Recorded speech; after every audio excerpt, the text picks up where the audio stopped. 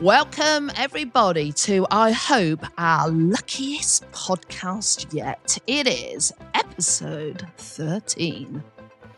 Of the Teacher Squad podcast. So what have we got coming up, Jane?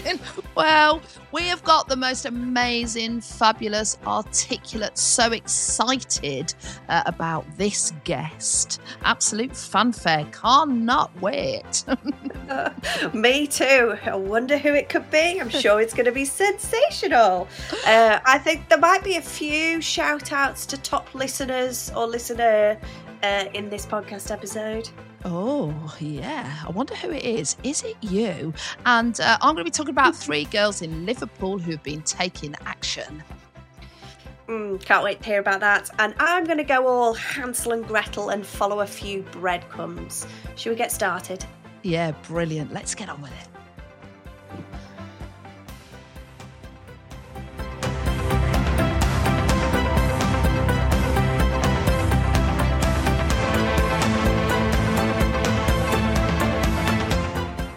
Jane, I've got one word to just get you in the mood. Oh, babe. Mercury. Are you bringing that back? Oh, love that. Love that. Lots to be grateful for in the last episode, but what are you grateful for this week? Well, do you know what I'm on about when I say this? And I don't know if this is just when you're in a relationship, but it's the 10:30 at night chat. You know what I mean? Like if you're married or you've got a partner. Go on. Well, the news has finished, and the kids are in bed, and this is kind of like marriage in a nutshell.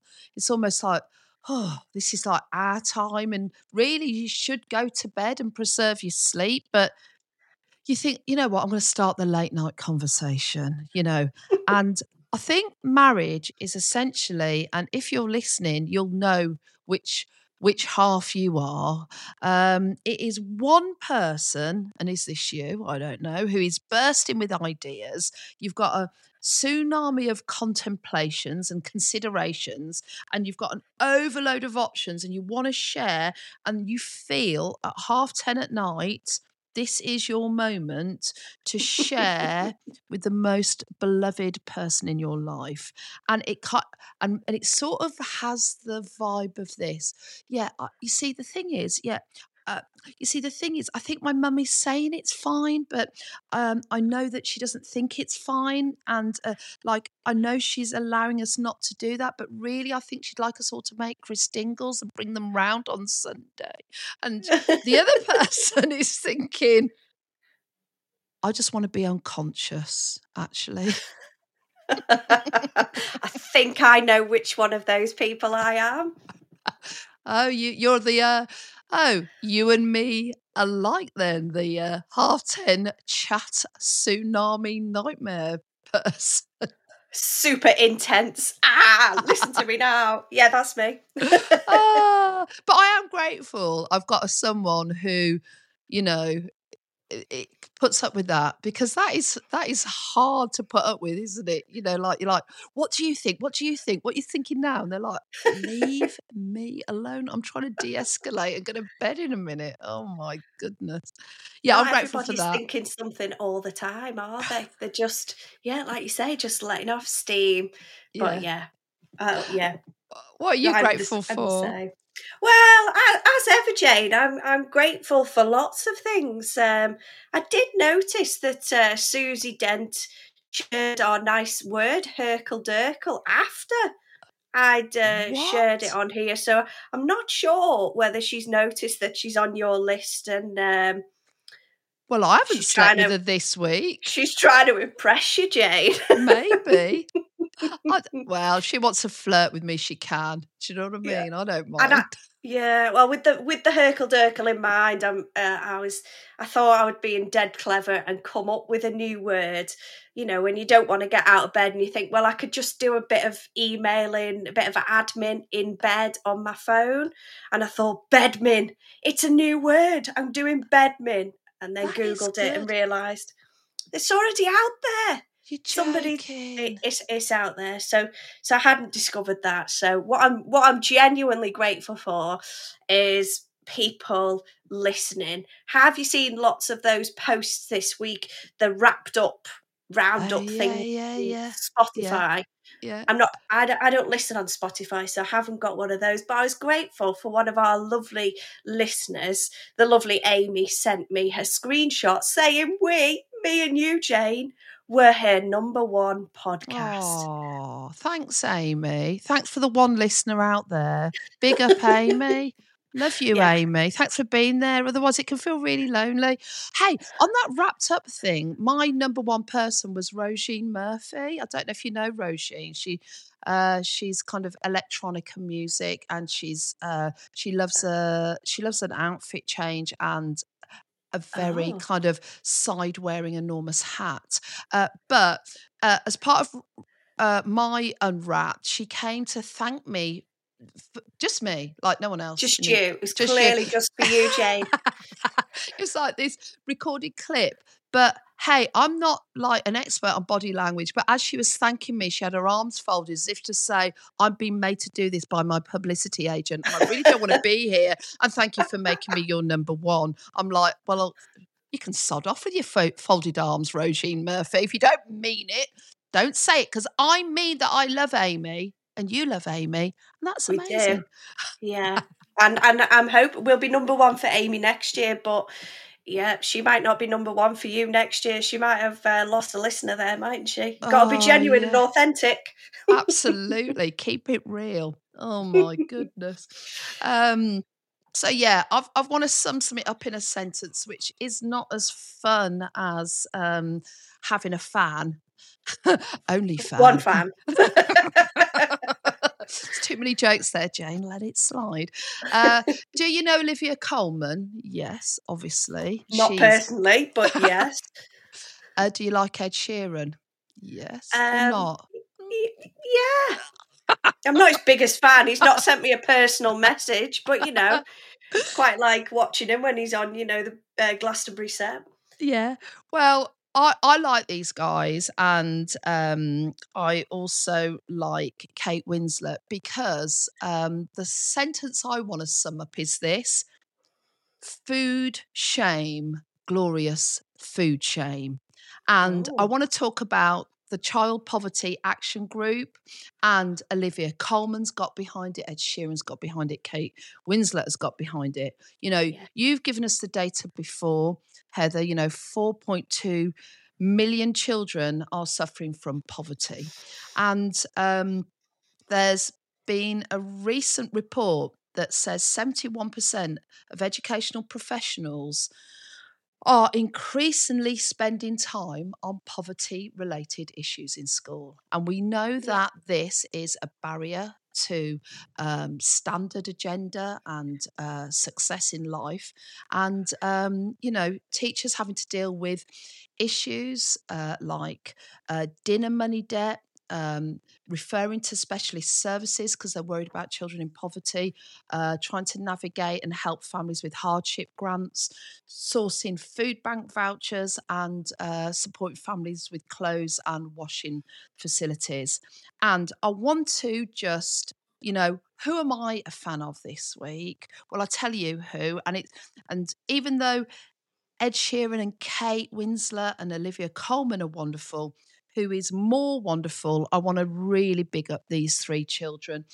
These three children go to Monksdown Primary School in Liverpool. We've got Mia Smith. Do you know Monksdown?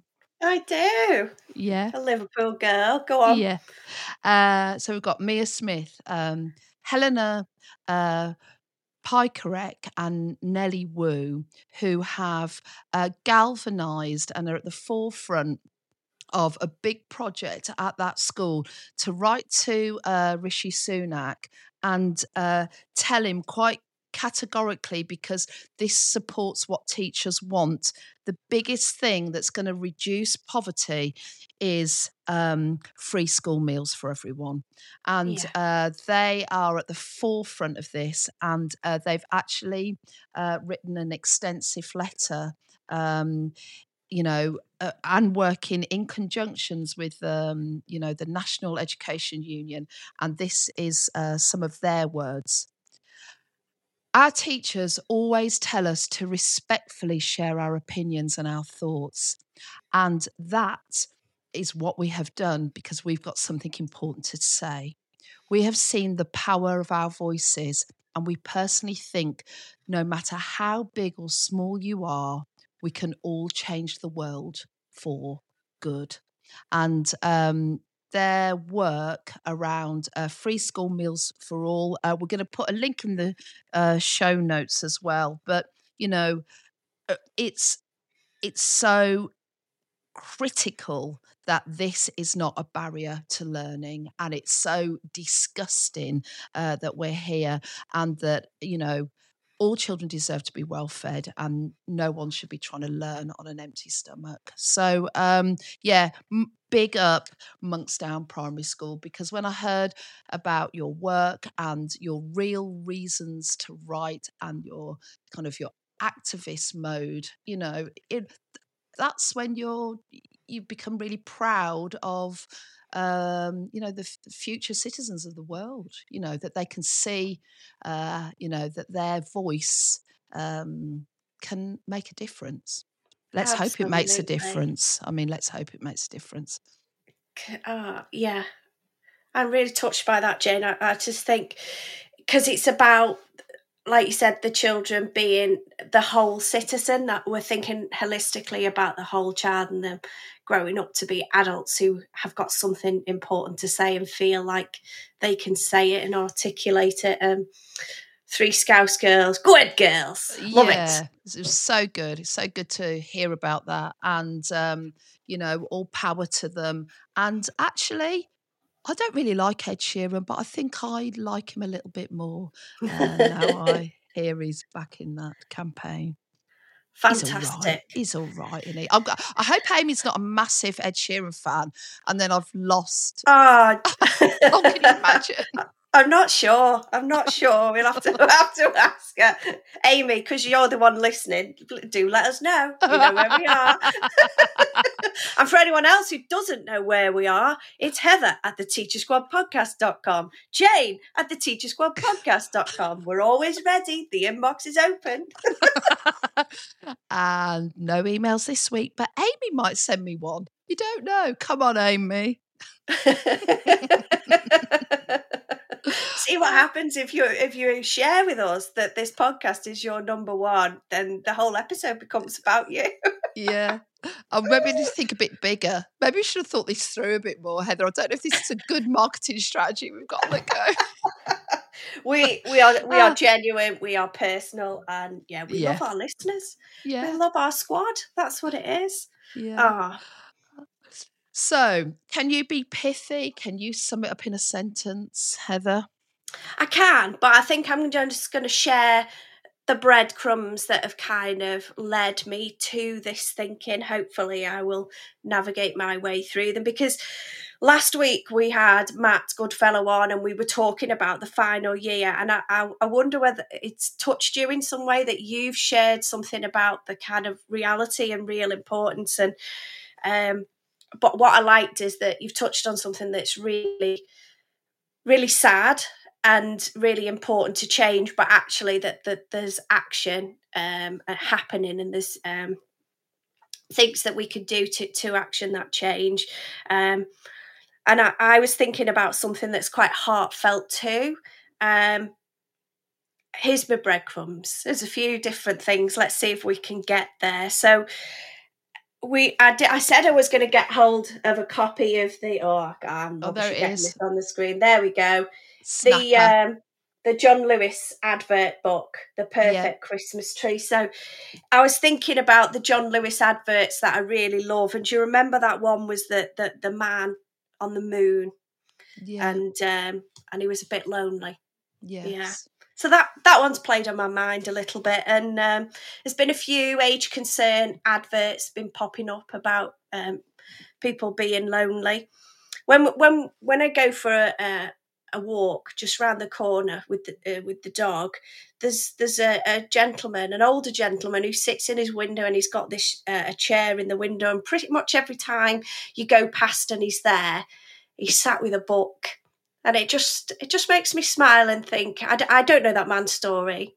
I don't know if he is on his own, but with his book, he's not.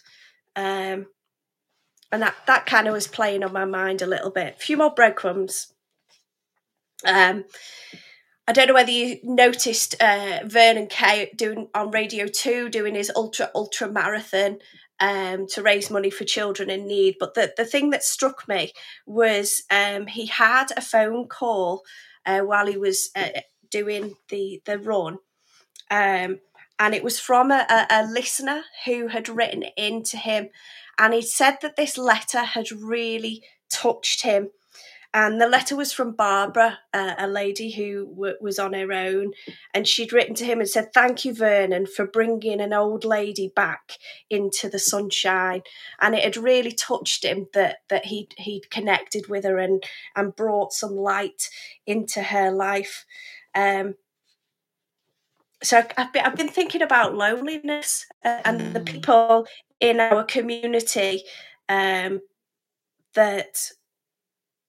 may be struggling from it. And if you're struggling from loneliness, it can not only affect your mental but your physical health as well. It can be as bad as smoking up to 15 cigarettes a day in terms of impact on your physical health if you are lonely. So I was thinking, well, what can we do as this? I personally think that as schools, we are at the heart of the community, and we shouldn't be in isolation. Our connection should go out and go in, and there's an opportunity there for schools to make connection and make a difference in the community. So, sometimes when people have the right words and they just get it right there, and it can have that impact and provide that real comfort. And we know that reading can have a great impact on our own mental health. So I was thinking, here's my sentence. Hopefully it makes sense. Words plus time can equal comfort. And what I want to suggest is that if you've got a sheltered accommodation or a care home in your community, let's get our kids to go and read. And the connection that those people who might be feeling a little bit lonely and our pupils will get from that will be two ways and twofold, won't it? So it's a bit of a kind of thought. We can get bogged down with standards and expectations and inspecting visitors and all that kind of malarkey. And I get that. But as you kind of highlighted, the child as a whole, and they're a citizen to go out in the world. And if we can show them the power of connection, and we can not just do random acts of kindness, but real, intentional, chosen acts of kindness, then we're really nurturing great people, aren't we? So kind of want to just say, if you can, see if you can take your kids to go and read or write letters to some people in the community. And I think sometimes teaching can be a lonely profession. We can be in our classrooms bogged down with work. We might not have that much adult interaction, go home and do several hours of work and neglect our own social life. And it can be a lonely place sometimes. So if teachers are feeling lonely, you need to talk to somebody and let's look out for the signs in each other. I'm going to put in the show notes something from Education Support that kind of talks about loneliness and how we can talk about it with kids, but also how we can look out for it in our colleagues and where people might be able to find some help. And if you do take some action and take your kids to go and sing carols or read in the local community, do let us know about that and know about the impact that you're having. Yeah, really, really good. I like that you've brought a bit of maths into the podcast, because we're normally quite rubbish at that, aren't we? I like that we had a sum there that I can understand. Thank you for that. Words plus time equals comfort. I'm gonna go. We did equations then, didn't we? Yeah, I think so. Blinking heck. I remember sending my two daughters, who are now,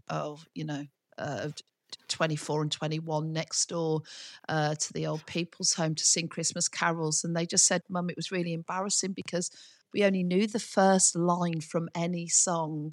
And then we just Frosty the Snowman. Da, da, da, da. And they just stand there rocking. We just de-dum. Yeah. So it's like, if you're going to do it, please, do it a bit better than that, I hope.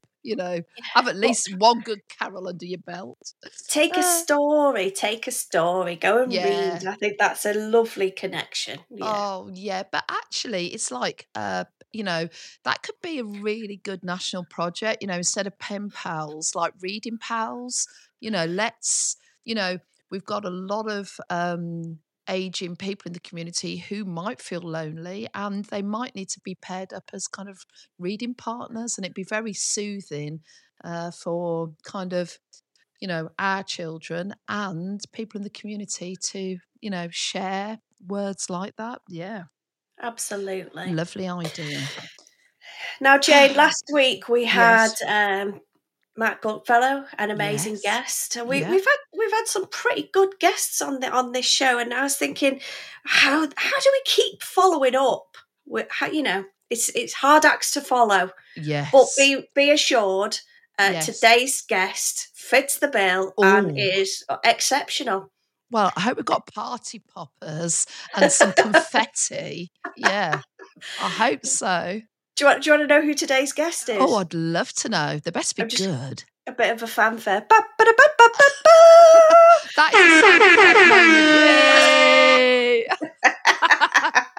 Well, teacher squadders, today's guest is, she needs no introduction, it's Jane Considine!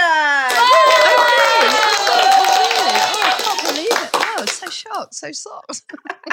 I hope you're prepared.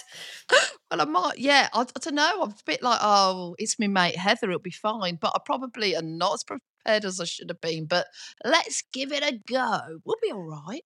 We'll be fine. Well, I've noticed that you've been talking lots on your socials about these exciting new reading unit plans. So I thought it best to put you on the guest schedule so everybody can find out a little bit more. Yeah. So, first question. I feel like we're on Mastermind now. It's exciting, this. No pressure. First question, Jane. Yeah. Why? Why have you created these new reading unit plans?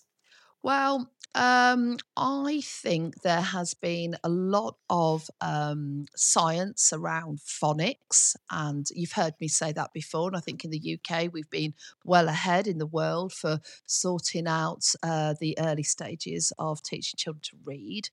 But in terms of strong, good material for the primary ages about teaching comprehension.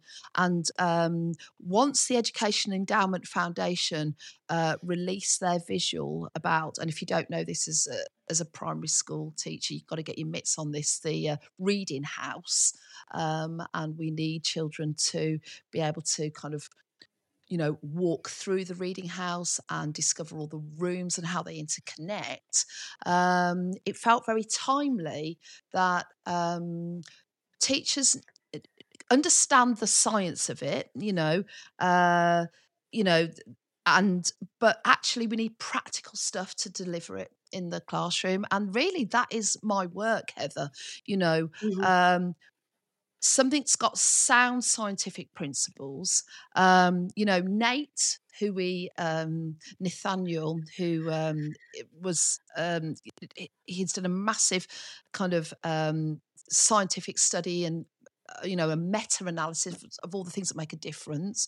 I follow in the footsteps of the work of kind of Doug Lemov and Christopher Such, and all of our thinking around reading at the moment. It's this was kind of this cataclysmic, exciting sort of crash of all these thinkers about reading. But actually, you're busy as a teacher. You got a load on your plate. What is going to take you straight into the classroom and support you? So you're not spending, reams of time on a Sunday trying to, wash up after the Sunday dinner and get an argument in and, try and be a good parent, let's have something very practical that, like a wire frame, I suppose, that you can lift off. You've got enough support there. It's not going to close you down, but enough that you can go, yeah, great, I've got that. I can grok that now and I can take it straight into whatever year I'm in. So that's why they were created. Yeah, I like that, because it's really important they're created from the teacher's shoes, aren't they? That's what I'm hearing, that it's understanding about the time tight. Yes. But teachers wanting to respond to the research and be teaching in the ways that is going to be most impactful. Yeah. So if I was to get one of these unit plans, what would I expect to find in it, Jane? How would I use it? Okay, so we've got this extensive library, essentially, and you buy a subscription. It comes in at about £1 a week. I mean, I think that's quite good, really. What do you get for £1 a week? I mean, not even a coffee. Well, how much is a Freddo? They're not £1 yet, are they? We get 2 Freddos, maybe 3. You can have 1.5 Freddos. There's your maths. We just did some maths, even in your interview. Whoop, whoop. Oh, dear. So, yeah, I mean, and we all have a Freddo, don't we? So for not a lot of money, you can get your mitts on these. And whatever year you're teaching, from year 1 all the way up to year 6, you get one of these plans and you've got kind of a week's worth of teaching. And when you get these plans, locked in them, all the principles we know, like rereading texts, direct instruction, finding the main idea. In fact, Ian's just mouthing to me here now, who produces and directs the podcast. It's actually 60p a week. Do you know what I mean? Like, oh, it's just the one Freddo. You've lost half a Freddo now, Ian. Right, let's just drop the Freddos. How useful are your resources? Well, I'd give them 4 out of 5 Freddos. Oh no, it's 5. That's even cheaper. 60p. Bring it back, Jane. Bring it back. What else do I get in these unit plans? Do I get this bubble above my head that you've been telling me about for my thinking about when I'm reading? You get, Heather? You get 2 things, actually. You'll have me holding your hand, even though I can't be there if you're a teacher. I'm going to be holding your hand, and I'm going to let you know that if you use these plans, you're going to be able to teach reading in such a way that you get to the heart of the matter. We all know kids have to read things. They've got to reread it. But once they've reread it, we've got to teach them how to kind of pull down the main idea. Like kids say, like some weird random stuff after reading. Like, what the hell are you saying that for? Like, and kids think like the weirdest stuff they say. Because teachers are always doing this when kids read. They go, oh, miss, well, I think the thing is that, it's got really good describing words. And then this means that maybe they're going to go off to a new woodland. And you're like, what the hell are you saying that for? Like kids. And they say weirder and weirder stuff. And the teacher's going, oh, that's really interesting. I hadn't thought of that. Like, stop saying that to kids. I hadn't thought of it because it's not there. Keep within the realms of possibility. Please do that. So, yeah, kids really do need to be taught about using their logical thinking brain. And yeah, you're right. We want them to read like a detective. We want them almost to be trained, and we have to do this for them by damn good model comprehension. Like when you're reading something, your brain is kind of, it's like I mean, it's basically like a visual mind map. As you read, you go, "Oh, that's important." Like, "Oh, I'm writing that down," and like either in your brain, in your mind, that's important. Hang on to that, and then you collect something else as you read, or does that interconnect with it? So we can actually train kids almost like on a mind map model as you read. What should you draw down? And what's really useful for everybody is if you go to janeconstein.com, every year group has got a free plan. So as I'm chuntering here, and I'm even thinking, I'm not even explaining these very well, you can download them for free. The year group that you teach. I didn't mean to say group then. Oh, God. Stick with it. Stick with it. Oh, dear. And you can have a look at them. They're very kind of visual.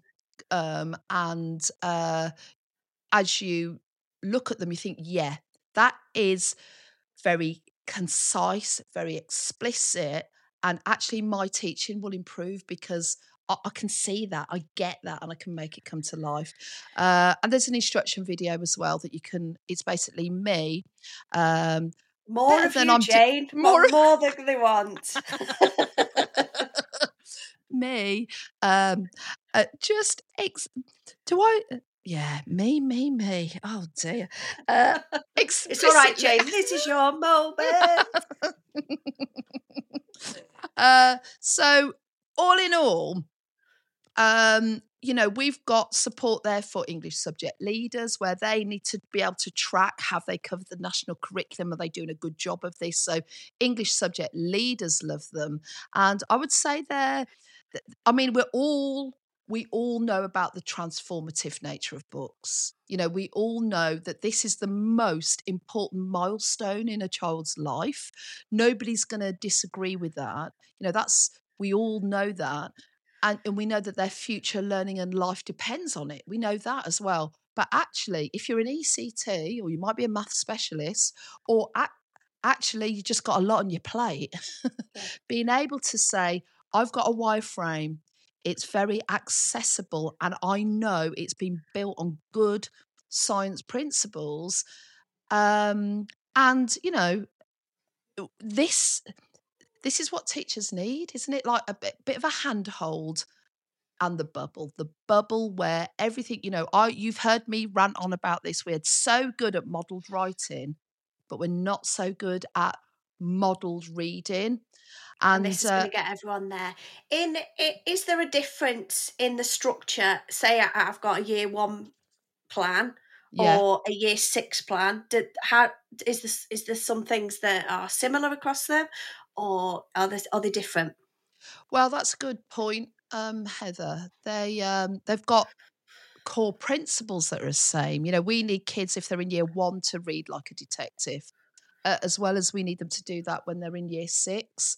And equally in year 1, they need to be able to find the key ideas. But what we've done with the year 1 plans is we recognise that there's so much, at that age, between kind of 5 and 6, there's so much kind of development that's happening with their sort of plastic reading brains that we've organised them into kind of less dense plans that you start with, going up to kind of more dense plans, and recognising that in year 1 you might need to be a little bit more flexible about their readiness because they need to have a certain element of decoding under their belt before we can move them through that sort of a comprehension room and thinking.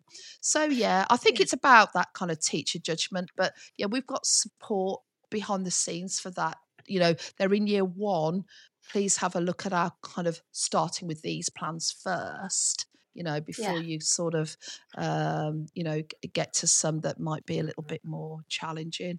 But, you get a whole year's worth of planning. And the other thing is it also works with the principles of book talk, which is locked in my book, Hooked on Books, which is, children need to talk deeply about books. And I often say that deep reading, it's a bit like a marriage, really. You don't like it at first. It goes on and on. You got to invest in it.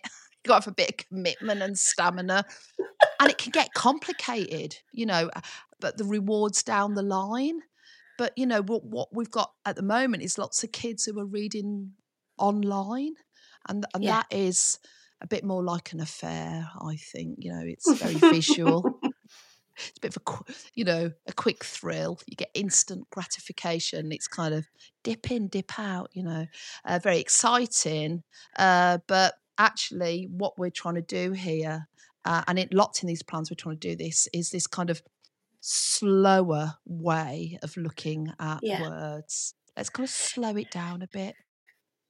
Yeah. So if a teacher thought I'm going to have a go, they can go and check out the free plan. Yeah. What do they need in terms of text? Are they written for them having a text in front of them, like a class set of these books, or are they written for just having one teacher copy? How does that work? So basically, because like a week's worth of teaching reading, you'd have 2 days of kind of principles around being able to deeply talk about books, and that would be an approach where one of the things you'd want them to do is in there, I'm not really answering the question there, but I'll get there in a minute. It's like where that is. There's principles about how we want kids to talk about books, and the schools would bring their resources. So if you wanted to do whole class teaching of reading, you could take a book talk approach. If you wanted to, and I really do promote this, children to have differentiated sets. So it's at their level, so that they can access text that is just at the edge of their thinking. That's really important. And in book talk, it's also where we'd really promote kind of high utility words, not just wowsy words for the sake of it, but words where they can they're very versatile and have high leverage, so that children can explain their thinking. So we want them to talk in a very kind of clear and deep way about how they're drawing down meaning. And that is kind of an approach that can mesh with whatever resources you want to use in school, having kind of good, authentic principles for teaching comprehension. Basically, what you're trying to do there is getting them to talk comprehension answers without picking up a pencil or a pen. Yeah. And we can really help them be good at that in talk. Whereas the reading unit plans are going to have text provided. We've sourced really good books, non-fiction books, poems, stories that we think are diverse, real, relevant, like the cutting edge stuff that are really going to be powerful for children to explore. And within that, then, and you're right, Heather, the bubble comes into play there, where I don't know if you know this, but I'm actually a failed picture book writer, and I've got 3 picture books. Bike Boy. This is like a blatant promotion. I might get Amy might buy one on the back of me saying this. Go on. We've already said one. You've got Bike Boy. Yeah, Computer Dad and The Last Straw. And what I'm saying there is one of the things we're trying to do with the bubble on top of your head that follows you around as a teacher is that, this is a sentence from The Last Straw. It's, a little girl's in hospital and she makes friends with a scarecrow when she's in the ward. And this is a sentence from the book. Nurse Betty, who smelt nice and had candy floss hair, scooped Sophie back into bed and firmly tucked her in. So like your bubble is you as a teacher saying, this sentence, what meaning am I going to draw down from it? So Nurse Betty, this sentence is about the nurse. Her name is Betty. She smelt nice. Reader's question. Is she nice?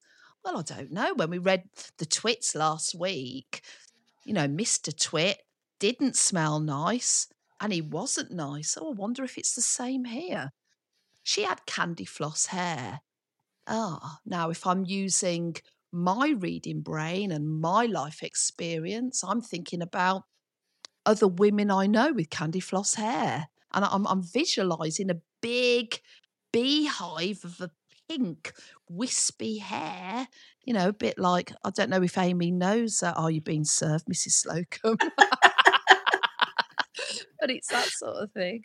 And then like scoops Sophie back into bed.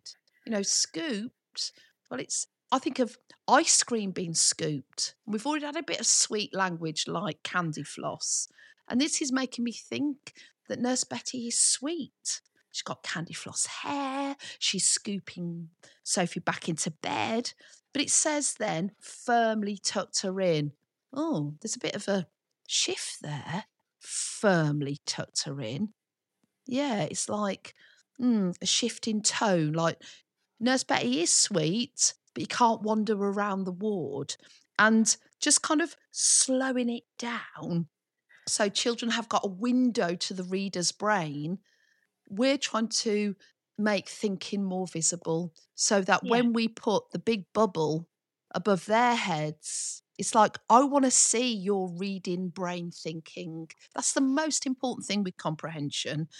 And high utility words like shift. You want to show kids, look, I use that word shift there because it illuminated my thinking. This is a really good high utility word to explain my thinking. So really, that's what the unit plans are about. Very explicit kind of modelling reading comprehension. Brilliant. So if teachers want to go and check them out, or they're thinking, is there any training available? What should they do, Jane? Yeah, well, you can come and, like, Amy can come and she can bring a friend. Actually, we've got some training really soon, and the training's called Hooked on Books, and you get on the Hooked on Books training, you get trained up on book talk, which you can take anywhere you want, for life, forever.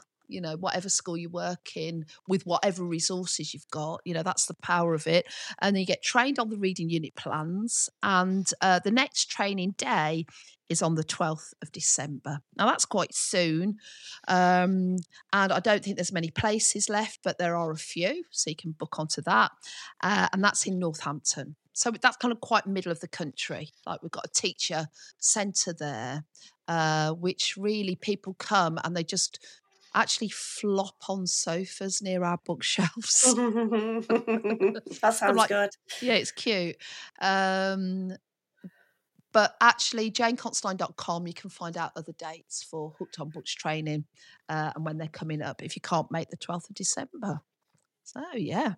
Fantastic. Well, thanks for being the guest, Jane. I think you did a good job there. Well done. Oh, thanks, miss. Can I have a sticker on my jumper?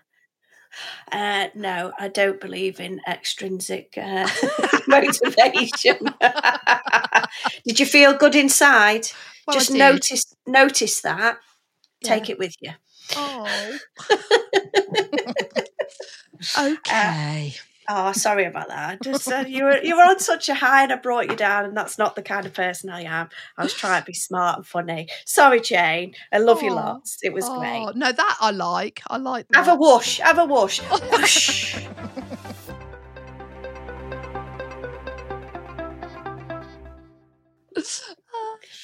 Oh, you're a good interviewer, Heather. You really we just, Had a bit of practice now. We've been going for a while. Yeah, good. Love that. Had some good guests to try it out on. Should we do some Wonder of Words? Oh, yes, please. Yes, please. Will you please read to me? Because I love this. It's like, it just gets me.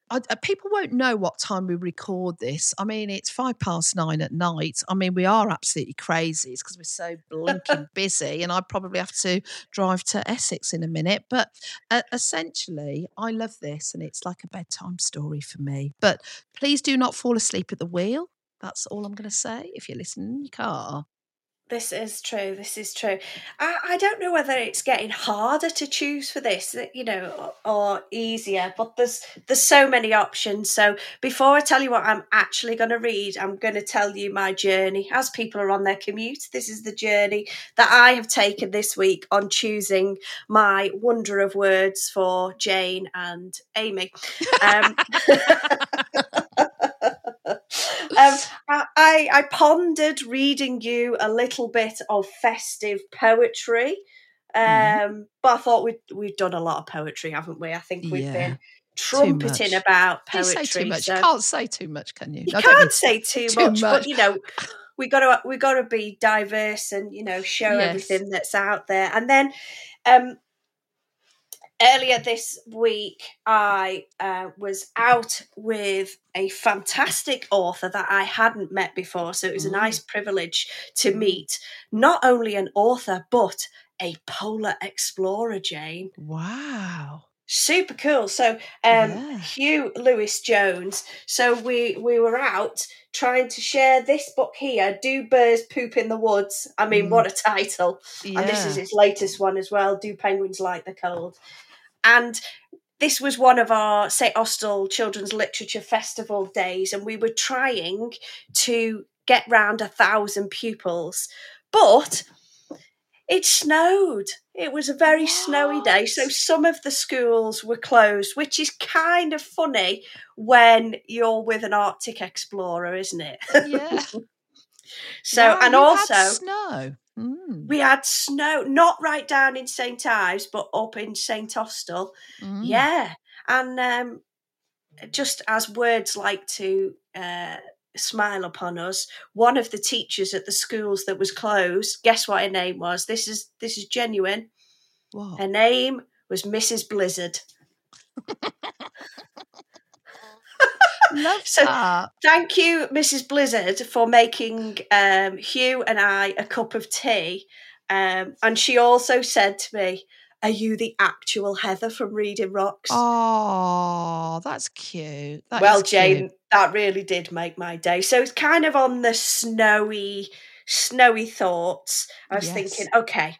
And then I thought, this one. Could it be this one? The Ice Children by M.G. Leonard. Look at that cover. I mean, it's gorgeous. Yeah. So, go on, what were you going to say? I'm just saying, it's so. I love that glittery stuff they do on book covers. It just really does. Foil. That is, love the foil. Yeah, it's gorgeous. So it's illustrated by Penny Neville-Lee, and I've been listening to Penny on Stephen Lenton's podcast. So it's an illustrator podcast, really, but it's all children's picture book illustrators that he has on and has a chat about how they work and what they're working on. It's nice. Stop sending Amy to other podcasts, Heather. She's got time. She's got time for us. She can have them all, have it all. But yes, I did think about reading that one, and you've got to go and listen to that episode, Studio Mate Steve, because I hope this doesn't happen to us. She went for a wee in the middle of the interview. Oh my goodness. I mean, my bladder, sometimes I've got to that age, like when I need to go, but I don't think I'd ever leave you in the lurch like that. Well, yeah, I did think that, don't make me sneeze, don't make me laugh too hard. It's Maybe the listeners might not know. Maybe we're having our own little wee breaks in the middle, and we haven't even left the studio. Yeah, exactly. But you can get lady. this one. This one, Ice Children by M.G. Leonard. It's on Audible, and it's a fully cast production with 4D stuff. So it's got all sound, surround sound, and everything. Oh, wow. And so go and have a listen on there. That's better than me reading that. But that's nice for the classroom, though, isn't it? You know, that's actually nice to kind of sometimes have a listen. And actually, the National Literacy Trust research about 3 years ago that's saying that, like, the power of the audio book. This is kind of good immersion reading experiences. It's not going to provide everything that a reader needs, but it's part of the puzzle. Yeah. I think you mentioned Christopher Such before. He posted one of his amazing tweet threads, question about that. Maybe we need a bit more research on it, but it did make me think about listening along and reading together and the benefits of that. But me and my daughter had that audio book on in the car, and I was thinking about you, Jane, because I don't know, do you give your sat nav a name? No. Do you give your sat nav a name? Well, yes, and this predates the podcast. This is like long standing, because do you remember when you first got sat navs and you could kind of select which voice you wanted? Yeah. And well, we had Jane. So whenever it's telling me to go somewhere I don't want to, I kind of talk to the sat nav and go, "Oh, Jane." And as we were driving and listening to the Ice Children, and me and the mini reader rocker were quite captivated, and it kept going, "Go past the next light and then take the next turning." And we were going, "Oh, Jane." Yeah. And did she cut over the actual part of the narration, the storytelling? It's clever. Out? It's clever because it kind of pauses it and picks up, but it can be a really crucial moment in the story. And, so, it's a bit like this podcast where, you and I are in the car. I've always got a Jane in the car with me. Oh, that's cute. I like that. I'm going on a bit, but I'm going to keep going. There was one. Do it. You got the guest slot, so I'm having a little moment. It's all about me. The other week you mentioned putting a sentence in the spotlight, so I've just picked. There was just one sentence, and it's not long. It's not super complex, but I thought it did a great job. Its purpose was great. So in the Ice Children, these children keep becoming frozen, and they have to figure out what's going on. So another child had been found frozen on a pedestal, and the mother had discovered the child, and here's the sentence: "The harrowing sound was a chord of love, loss, and fear." I thought that good. Yeah, there's something about that word chord, isn't there? And it kind of reflecting everything. So I did settle upon this book. You've seen my snowy theme. Sophie Anderson, I'm sure you've read several of hers. I love House with Chicken Legs. Absolutely amazing. And the way she weaves in the kind of folk stories. Yes. And I thought I'd read you the first little bit, and it's called "The Snow Falls." Oh. Tasha was untangling a baby goat from a bramble patch when the snow began to fall. The flakes were tiny at first, drifting through the cold, still air like flecks of dust. Unsure if it was really snow, Tasha placed the baby goat, who was called Ferdinand, down on a patch of grass. She slipped off one of her warm mittens, which were embroidered with woodland animals round the cuffs. Then she held out her hand. Glittering crystals landed on her skin, so softly she barely felt them, then disappeared instantly, as if soaking into her. "It's snowing," Tasha whispered, delight bubbling up inside her. Tasha had always dreamed of seeing snow. "It's snowing!" she shouted louder, turning to the small stone farmhouse the other side of the goat paddock. The living room curtains were half drawn. Smoke curled sleepily from the chimney. Tasha put her hand over her mouth. She shouldn't have shouted. Grandpa was most likely dozing in front of the fire, and he needed his rest.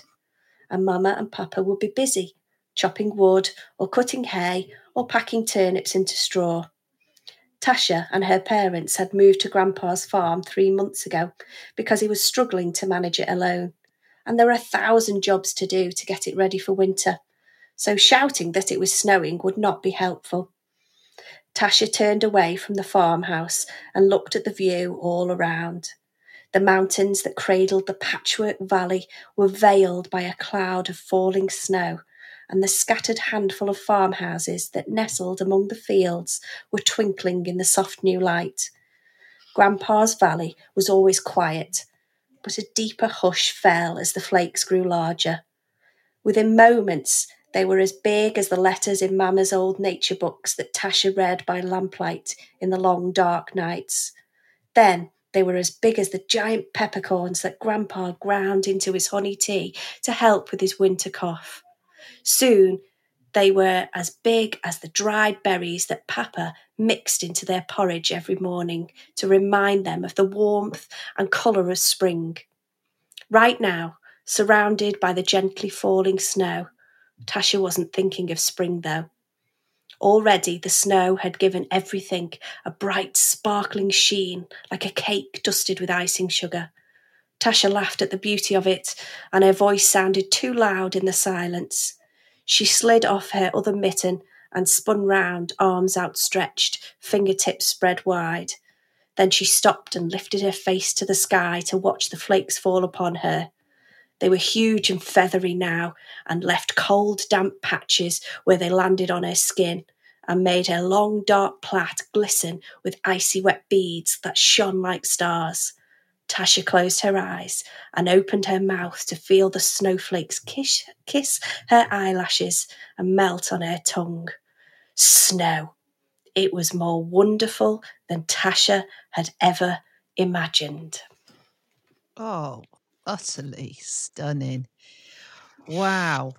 So good. I mean, Patchwork Valley, glittering crystals, love that. And I just think if you can get a scene so vivid and evocative like that, and show the children that writing, I mean, that would just be a great model, wouldn't it? For like, that is winter done well. Can you do summer? Can you do spring? Can you do autumn? And use it as a wireframe to bring another season to life. Oh, it's great. Love that. It's gorgeous as well. I was just thinking about like ECTs who this week may well have experienced their first snow outside when the children are probably less articulate than the wonderful Sophie and just going, "It's snowing!" Yeah. No, it's great. The only bit I don't like in that is the woolen mittens. I cannot bear that texture. It freaks me out. Why did you buy me woolen mittens then? Because I didn't want them myself. I just sent them off to you. Oh my! I'm getting worried now that maybe you were trying to send another message, not a message of love. Woolen mitts. Oh, and have you got any textures that you can't stand? No, not textures, but kind of noise. Like it goes right through me, like a squeak of a tooth, or the fork on the plate, or just people eating. Yeah, I don't like those noises. No, and that's hard in a marriage, isn't it? Watching the meat, gotta say. So go sit on that couch. Maybe that's what you should say to me at 10:30 at night when I want to do my intense brain download. Jane says it's okay to have a cloud. I'm just downloading it. Oh, God. What are you going to read to me, Jane? Well, it is. It's. I decided I'm getting to know what you're going to do. I didn't think snow, but I knew you weren't going to do poetry. So that's what I went for. And then, you know, I don't know, touches, smells, sounds. It's just reminded me there of Karl Lagerfeld's quote about the smell of a freshly printed book. It's the best smell in the world. Well, mine is a bit different from snow, and there is themes emerging in what we like to talk about. And I do want to talk about men again, and I want to talk about boys. And I actually love this poem. And you have introduced me, of course, to Matt Pinkett, who wrote Boys Do Cry, who gives us a roadmap to ensure that we challenge toxic behaviours and that we also don't humiliate boys and their thinking and where they are. And then I just think this poem is really important that we read this to our Key Stage 2 boys. And it's by Donna Ashworth, and it's in this book called, hello, here it is. That's it. That's the joy poem I read last week. Yes. Yeah. Another shout out for Donna. Let's hear it. Yeah. So, man up. The world can be tough for a boy who's not rough. There's much pressure to man up and fight. And the boys who shout loud seem so very proud to preach that this macho is right. And since boys may not talk in the way that they ought, it's a lonely old life for the gentle. They hide their sweet thoughts, their tears can't be caught, lest they're branded as too sentimental. But I wish those boys knew that their heart will push through. There's no way to extinguish that beauty. Being tough's not a goal. Letting love in your soul should be more than considered a duty. I will raise gentle boys who can use their heart voice. I will praise every tear and emotion. Let the gentle boys rise. Let the world have fresh eyes. Let man up be no longer a notion. I love that. Really good book. Really good book. And actually written for adults, but I just feel it's got so much accessibility for primary age pupils. Yeah. Yeah. I think that's a great poem. Thank you for sharing that, Jane. I feel quite strongly about the sentiments of that poem as you do. Yeah, absolutely. So we wrap you in glittering crystals and remind us all that we need to navigate a way in the world so that our boys can be soft and gentle as snow. Yeah, that's a bit cheesy, wasn't it? But I was trying to summarise it all. You should have just gone with it, Jane. I was with you. I like a bit of cheese. Like a bit of cheese and a snort for good measure in the end there. But anyway, it's the end of the show, and it's big love from Heather and heartbursts from Jane. See you next week. Bye. See you, Amy.